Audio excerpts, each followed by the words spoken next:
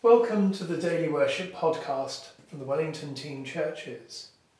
A few minutes in our day for praise and scripture and prayer. Today is Wednesday the 30th of September. Wherever we are in the presence of God. Grace, mercy and peace from God our Father and the Lord Jesus Christ be with you. As we rejoice in the gift of this new day, so may the light of your presence, O God, set our hearts on fire with love for you, now and forever. Amen. The hymn suggested by Christine is For the Beauty of the Earth.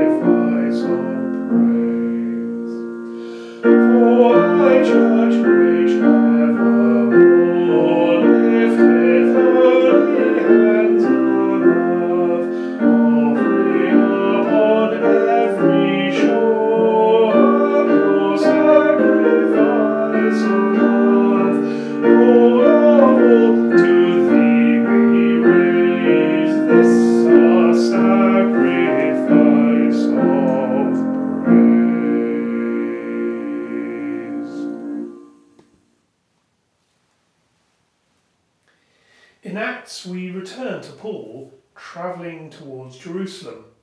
He's journeying clockwise around the Aegean Sea through what is modern Greece and Turkey. I'm reading Acts chapter 20, beginning at verse 1. After the uproar had ceased, Paul sent for the disciples, and after encouraging them and saying farewell, he left for Macedonia.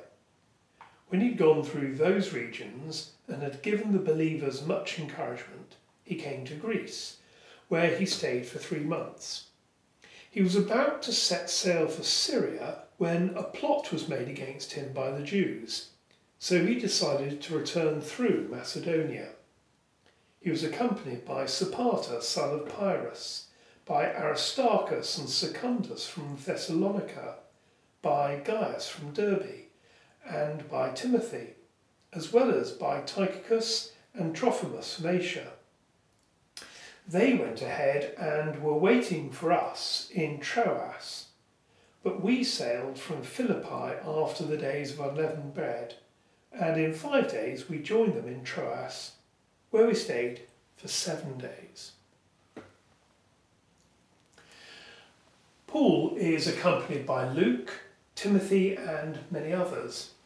They had with them money donated to support Christians suffering in Jerusalem. It's worth recalling that although so often our attention is upon Paul, he was a great collaborator. He had a team and they worked together. So today, just a moment to give thanks for our ministry team here in the Wellington Team Churches. Lay and ordained, paid and self-supporting. So let us pray. Father, we thank you for the gift of working with others to your praise and glory.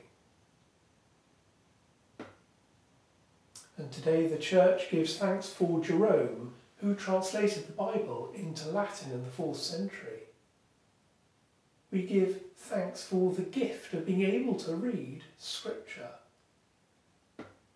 for those who continue to translate it and to do so into thousands of languages. We continue to pray for Bishop Peter. And with the Church we pray, Eternal God, you crown the year with your goodness, and you give us the fruits of the earth in their season. Grant that we may use them to your glory, for the relief of those in need, and for our own well-being, through Jesus Christ our Lord. Amen. As our Saviour taught us, so we pray. Our Father in heaven, hallowed be your name. Your kingdom come, your will be done on earth as in heaven. Give us today our daily bread. Forgive us our sins as we forgive those who sin against us. Lead us not into temptation, but deliver us from evil. For the kingdom, the power, and the glory are yours, now and forever. Amen. As we continue on our day, we ask for God's blessing. May the God of hope fill us with all joy and peace in believing through the power of the Holy Spirit. And the blessing of God Almighty, the Father, the Son, and the Holy Spirit be with you and all whom you love, today and forevermore. Amen. And so, friends, until we worship again together, go well.